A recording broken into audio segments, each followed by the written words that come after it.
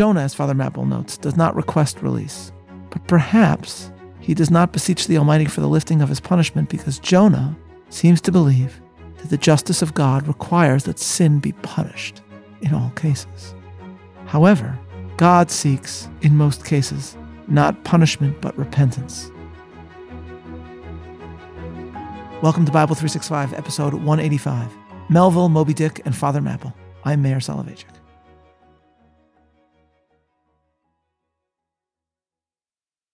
Shipmates! This book, containing only 4 chapters, 4 yarns, is one of the smallest strands in the mighty cable of the Scriptures. Yet what depths of the soul, Jonah's deep sea-line sound. What a pregnant lesson to us is this prophet. What a noble thing is that canticle in the fish's belly. How billow-like and boisterously grand. We feel the floods surging over us.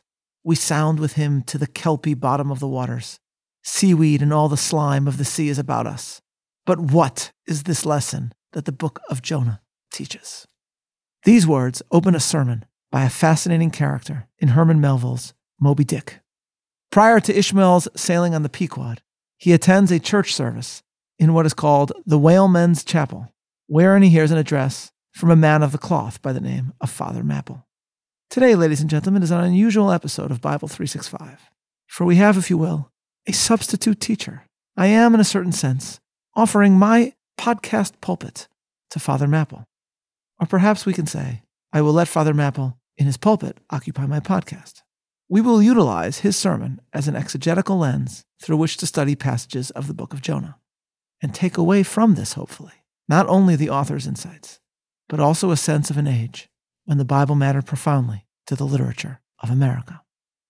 In order to appreciate Father Mapple's insights, let us look carefully again at the beginning of the book of Jonah. Now the word of the Lord came unto Jonah the son of Amittai, saying, Arise, go to Nineveh, that great city, and cry against it, for their wickedness is come up before me. But Jonah rose up to flee unto Tarshish from the presence of the Lord, and went down to Joppa, and he found a ship going to Tarshish. So he paid the fare thereof, and went down into it, to go with them unto Tarshish from the presence of the Lord.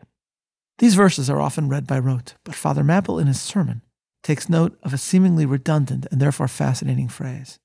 We are informed by the Bible not only that Jonah found a ship going to Tarshish, but that he paid the fare for travel upon it. Why do we need to know this? Isn't it obvious that the prophet would pay whatever was required to travel? Do we think that he would secretly stow away? For Father Mapple, the verse is intending to conjure in our minds an image of a man who is so desperate to flee that he will pay anything to get aboard. Thus, Father Mapple gives us a bit of imaginary reading of his own in order to conjure this up in the mind of his congregational audience. Mapple says to the sailors surrounding him, quote, Now Jonah's captain shipmates was one whose discernment detects crime in any, but whose cupidity exposes it only in the penniless. In this world, shipmates, sin that pays its way can travel freely and without a passport, whereas virtue, if a pauper, is stopped at all frontiers. So Jonah's captain prepares to test the length of Jonah's purse, ere he judge him openly. He charges him thrice the usual sum, and it's assented to. Then the captain knows that Jonah is a fugitive, but at the same time resolves to help a flight that paves its rear with gold. Yet when Jonah fairly takes out his purse, prudent suspicions still molest the captain. He rings every coin to find a counterfeit. Not a forger anyway, he mutters, and Jonah is put down for his passage. Point out my stateroom, sir, says Jonah now. I'm travel-weary. I need sleep. Thou lookest like it, says the captain. There's thy room. Jonah enters and would lock the door, but the lock contains no key. Hearing him foolishly fumbling there, the captain laughs lowly to himself and mutters something about the doors of convict cells being never allowed to be locked within. End quote. So Father Mapple in Moby Dick says to his congregation. Now much of this, of course, is nowhere in the biblical text. It is the invention of Melville and placed in the mouth of his literary creation. But it is a fascinating depiction of a biblical reader attempting to divine a picture of Jonah's character and of the larger setting. Father Mapple then offers a pshat, a biblical explanation of his own. He says, quote, All dressed and dusty as he is, Jonah throws himself into his berth and finds the little stateroom ceiling almost resting on his forehead. The air is close, and Jonah gasps. Then, in that contracted hole, sunk to beneath the ship's waterline, Jonah feels the heralding presentiment of that stifling hour when the whale shall hold him in the smallest of his bowels wards. End quote. In other words, Melville is suggesting that the bowels of the ship in Jonah is no mere birth. It is a scriptural signal of the belly of the sea monster yet to come. Indeed, as the book of Jonah describes, a storm tosses the ship. Jonah identifies himself to his shipmates as a Hebrew and tells them that it is because of his own fleeing from a God whose power is everywhere that the storm has been brought upon them. Jonah therefore asks them to throw him into the sea, and they comply. Jonah is then swallowed by a dag, a fish or large sea creature, that was summoned by the Almighty. Jonah has gone from the depths of the ship to a very different chambers in the depths of the sea. But as Melville no doubt understands, there is an enormous difference between Jonah's actions in the belly of the ship and what he does, how he speaks, in the belly of the aquatic specimen in which he now finds himself. In the ship, as we saw yesterday, Jonah slumbers. Here, beneath the waves, he does the opposite. He prays. And what he says is striking. Chapter 2.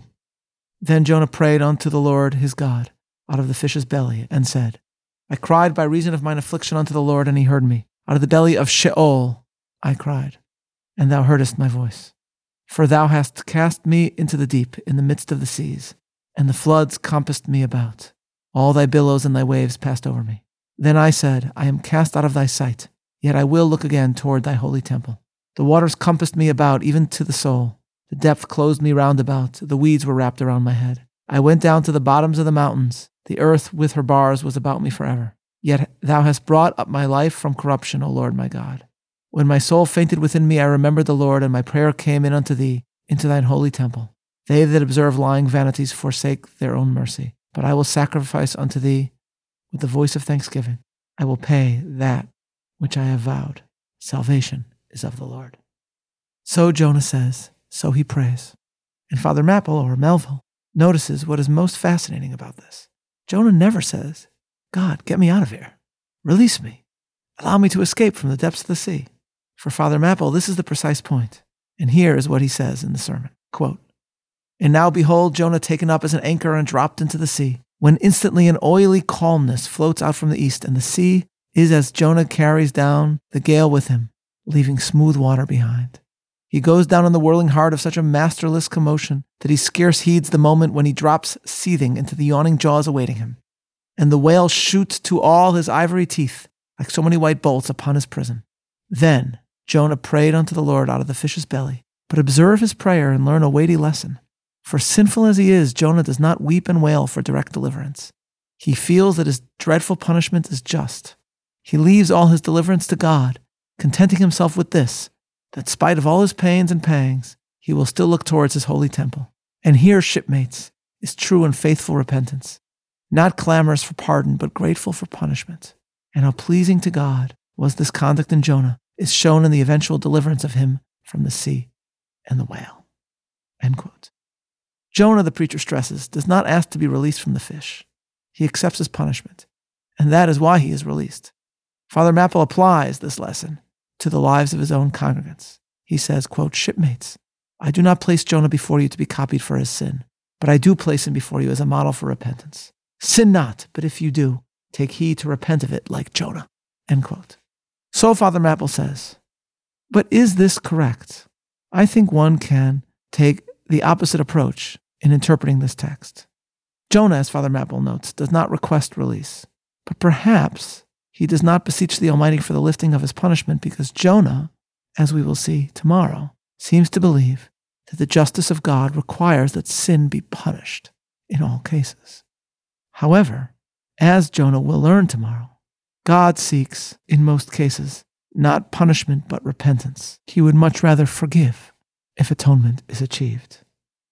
But despite my disagreement with Melville's pshat, the sermon of Father Mapple is haunting nevertheless, and Melville's further description of the preacher is fascinating.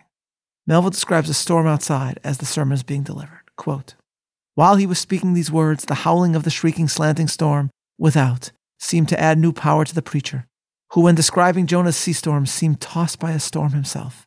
His deep chest heaved as with a groundswell. His tossed arms seemed the warring elements at work, and the thunders that rolled away from off his swarthy brow and the light leaping from his eye made all his simple hearers look on him with a quick fear that was strange to them. End quote.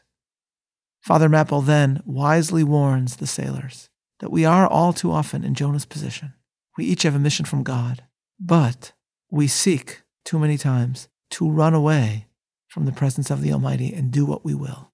Here is how he put it, quote, "Shipmates, it is a two-stranded lesson, a lesson to us all as sinful men, and a lesson to me as a pilot of the living God. As sinful men, it is a lesson to us all because it is a story of the sin, hard-heartedness, suddenly awakened fears, the swift punishment, repentance, prayers, and finally the deliverance and joy of Jonah. As with all sinners among men, the sin of this son of Amittai was in his willful disobedience of the command of God. Never mind now what that command was or how conveyed, which he found a hard command. But all the things that God would have us do are hard for us to do. Remember that. And hence he oftener commands us than endeavors to persuade. And if we obey God, we must disobey ourselves. And it is in this disobeying ourselves wherein the hardness of obeying God consists." End quote. In Moby Dick, Melville also describes Father Mapple's pulpit. It was made to look like part of a ship.